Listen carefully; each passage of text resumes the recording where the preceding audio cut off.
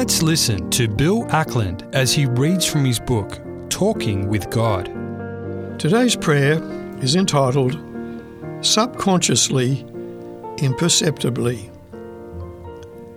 O Father of us all, controller and sustainer of this great universe, I pray today for the ability to discern the almost indiscernible.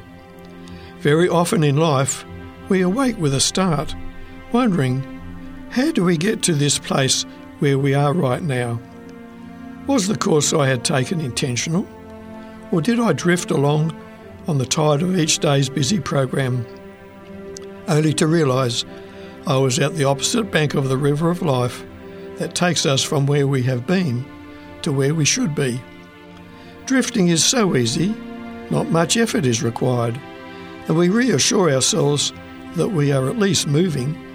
But is it really in the direction you want for us to go? Subconsciously, imperceptibly, forces, internal and external, can control our lives if we let them. Instead, we must intentionally and willingly place all we are and have into your divine care. It is only then that purpose and direction take the place of drifting and dreaming. Lord, I do want to fulfill the plan you have for my life.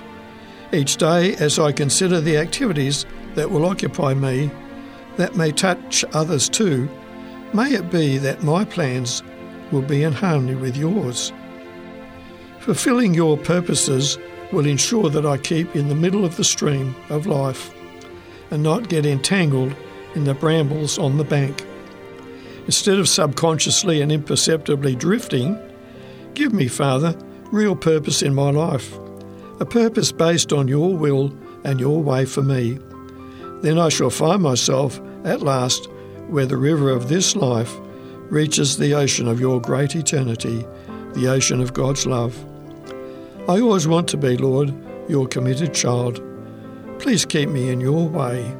Amen.